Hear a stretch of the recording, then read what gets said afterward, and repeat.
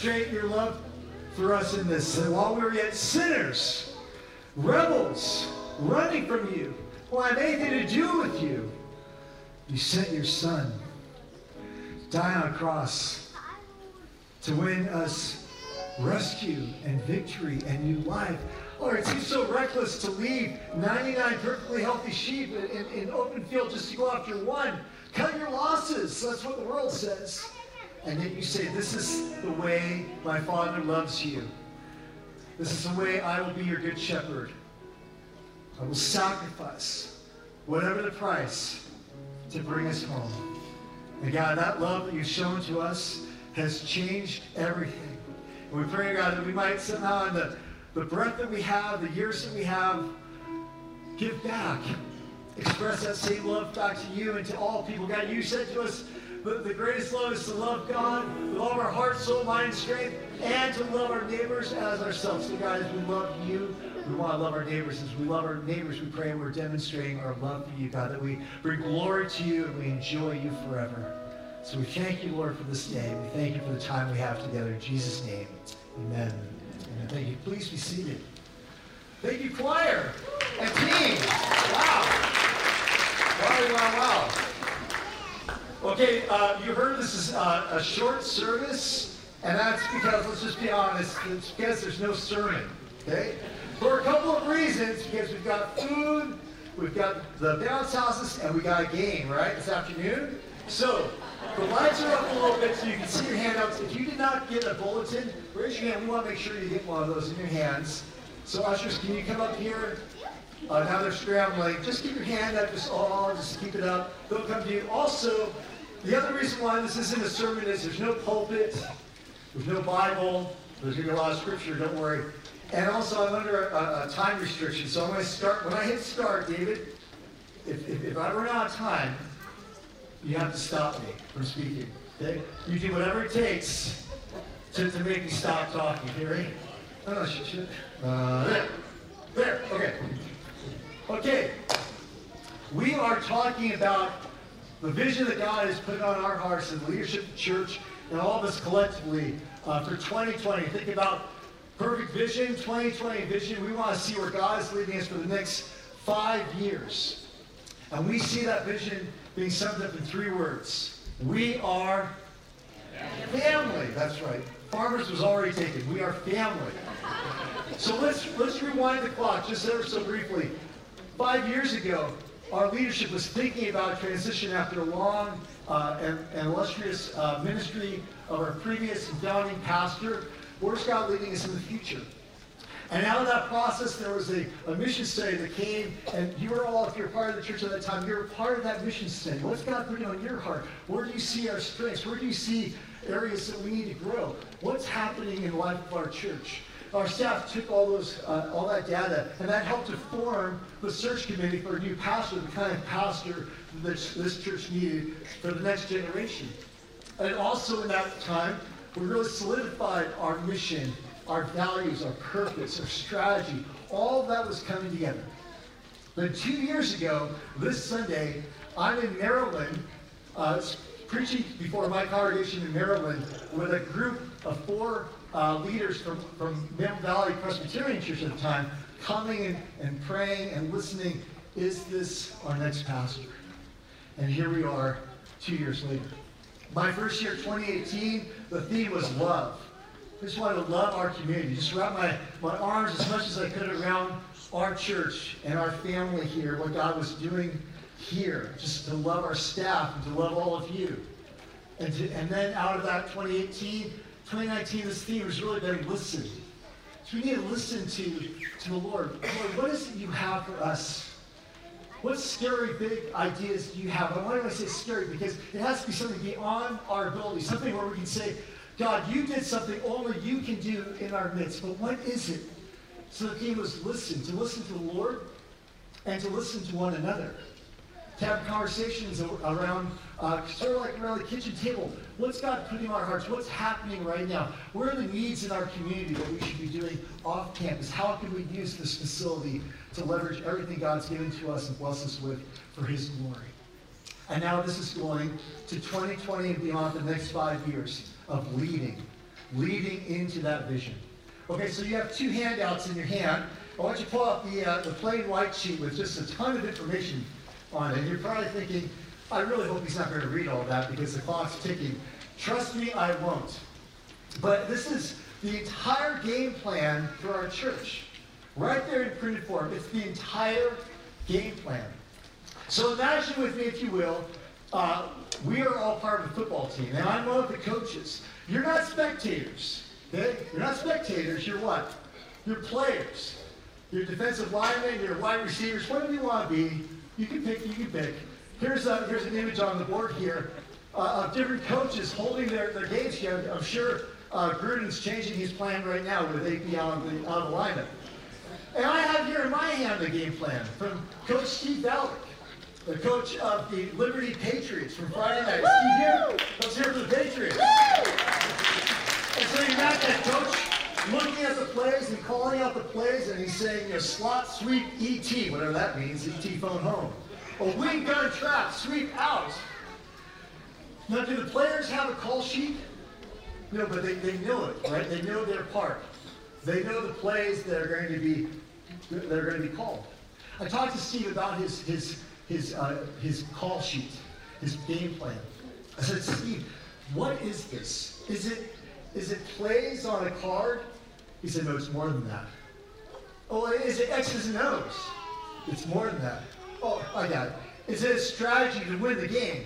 He said, it's more than that. I said, well, what is it? He said, this is a tool to help boys become men. See, as a coach, a football coach, yeah, he wants to win, but winning looks different than just putting up a W.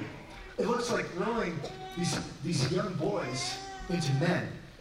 And so we see in the sheet in front of you much more going on than just a strategy or a game plan for a church. But there are 5 irreducible questions of leadership in a church. And many churches really don't know exactly where God's leading them or why or what they're doing. They just sort of exist. They sort of, well, it's just what we do. We just sort of assume that everyone knows, right? Well, we don't want to make that assumption. We want to be clear. We want to have clarity. We can't be certain of what God's going to do, but we can be clear of where God's leading us. So you can see here this chart that's on this side here, the 2020 vision chart. Will Mancini, the name in the bottom right corner, he's a church consultant who's been working for 25 years with churches across the country. In fact, this same plan was used for our denomination, ECO, and I used it in my previous church, and it's quite a helpful tool to clarify what is the vision and the purpose and the mission strategy of a church. So flip it over to the side with all those words. This is why the lights are up. And don't worry, if you've ever been a part of a PowerPoint presentation, I am not going to read this whole thing. Okay? And the clock is ticking anyway. I've got 5 questions. Number 1, mission. What are we doing? What are we doing? You see, there's an icon of a compass. We need to sort of know what are we doing?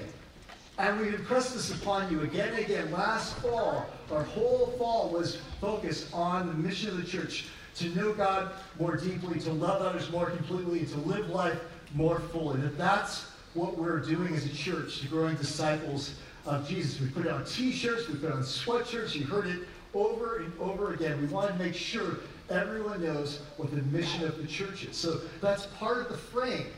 That's just one piece, picture like a picture frame. That's one side. What's another side? Values, purpose, the passion. That's why there's fire there. Why do we do it? And David spoke about this a few weeks ago. Yeah, all these incredible things were happening in the early church, but why were they doing it? What was motivating them? It was God's passionate love for them, how God changed their lives. And so we've identified here, because of God's deep love for us, this church exists to restore people into full life through Jesus Christ.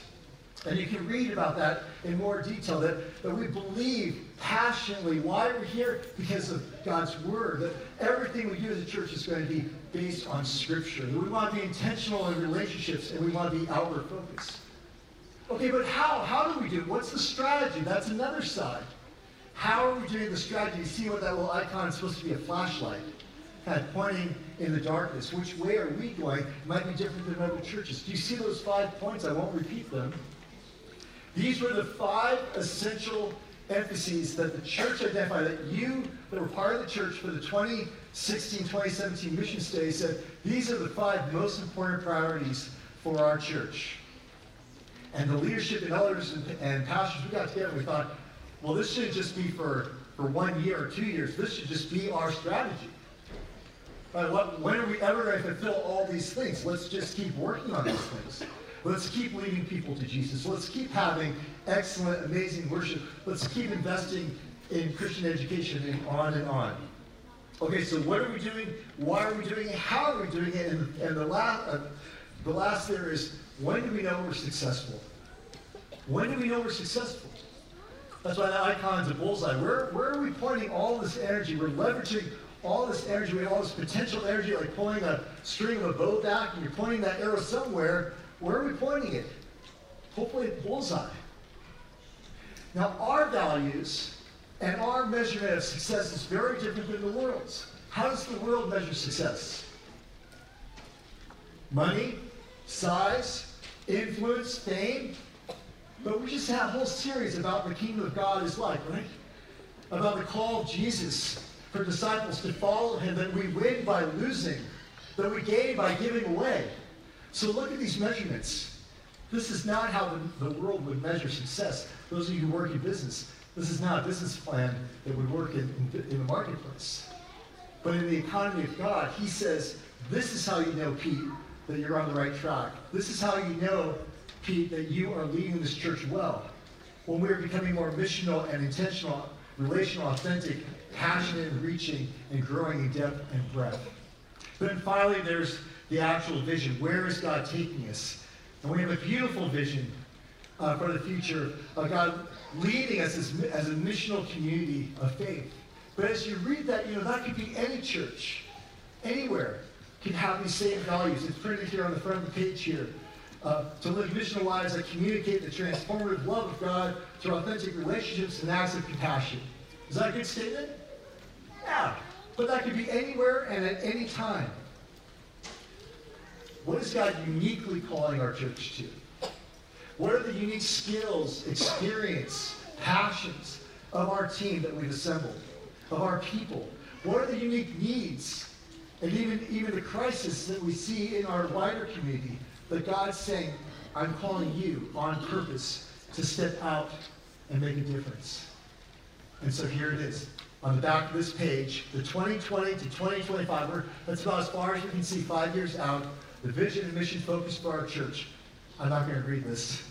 I just want to highlight a few things.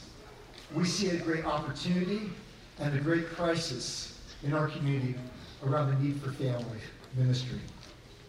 The great needs, the great opportunities, there's so many new people coming to this area, new families that are coming, and that's a wonderful thing. Even as you saw, our preschool is bursting at the seams. We need to make more room for them. We need to make more room for them.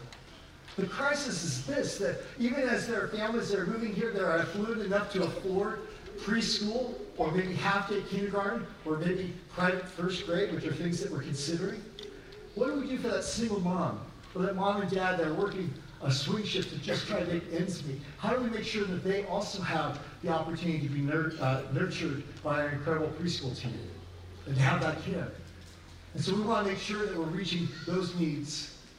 And then you see here the adoption and foster care ministry. Where's Sarah Goodell? Is she in the room? Where's Sarah? There she is. Everyone look at this lady. She's doing an incredible job with her team leading our kid venture.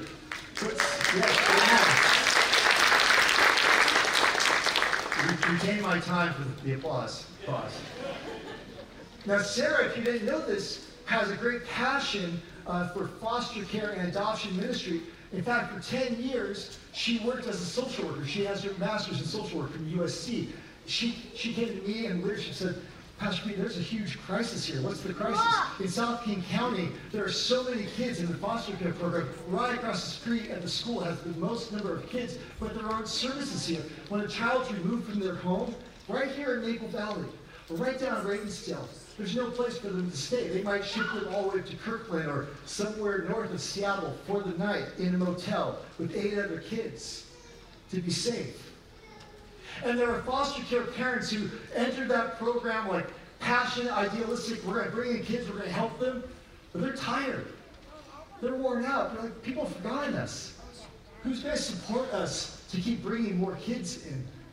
And so what she's brought to our attention is the need for a ministry to support and care and nurture for those that would open their homes to children that have no home to go to. Isn't that worth it? It's a beautiful opportunity. So she's going to seminary. We're supporting her in that. But in the new year, she'd come on full time. I want to call her Pastor Sarah one day, overseeing all the family. Can you see that vision? To really make this big, to really make an impact in South King County. And so we need more space. You know, they said what's the Field of Dreams thing? If they build it, they will come. They're already here. We need to build that third floor. There's a plan in place. This is only phase 1 of 5 when this place was built. Phase 1 of 5. We need that third floor now. We really need it yesterday. So September 29th, we'll hear from Stoney Stone, one of our elders who's an architect, the big vision and plan to add a third floor and the plan for a new building on the grass. A reimagining of our space to make room for a preschool becoming a school, for before and after school. Parents, how many raise your hand if you need help with before and after school care for your kids? Oh, you're all covered?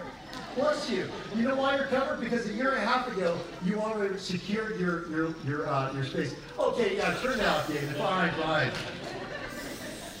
We're going to send a team to Mumbai, India, to see what's happening there. A call that God put on the Woods' heart for missions in Mumbai, and how there might be a partnership between what's happening there and here with our preschool. We're launching a marriage enrichment program. Couples mark October 19th for a special marriage enrichment event here in this place. And finally, under David Miles' leadership, this is a big vision. 12 new small groups, reaching 180 new people, and discipling them up to make them disciple-making disciples. Can we give a hand for David Miles? He's going to be ordained on next year at Utah. And he's going to be leading this charge. We already have 3 new small groups. That's 3 out of 12. You're on your way. I can't do the math. Whatever that percentage is. 25% of the way in.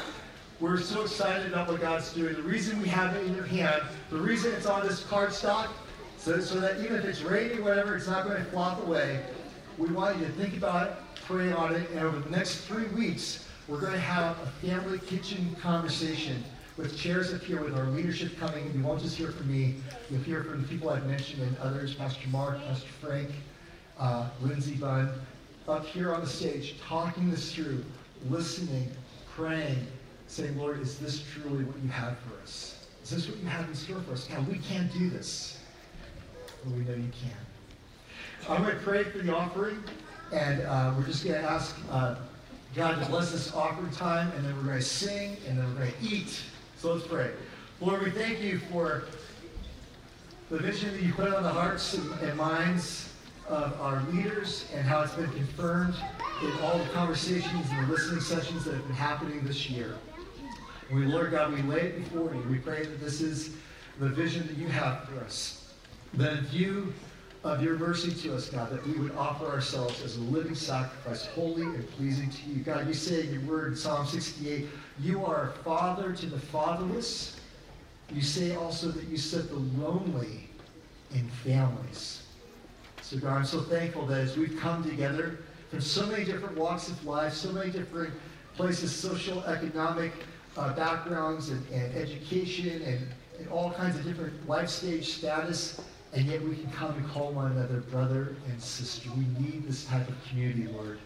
And we thank you for the opportunity we have to make a difference and to leave a legacy. So bless this offering, Lord. May it be used to your good purposes. We pray in Jesus' name. Amen.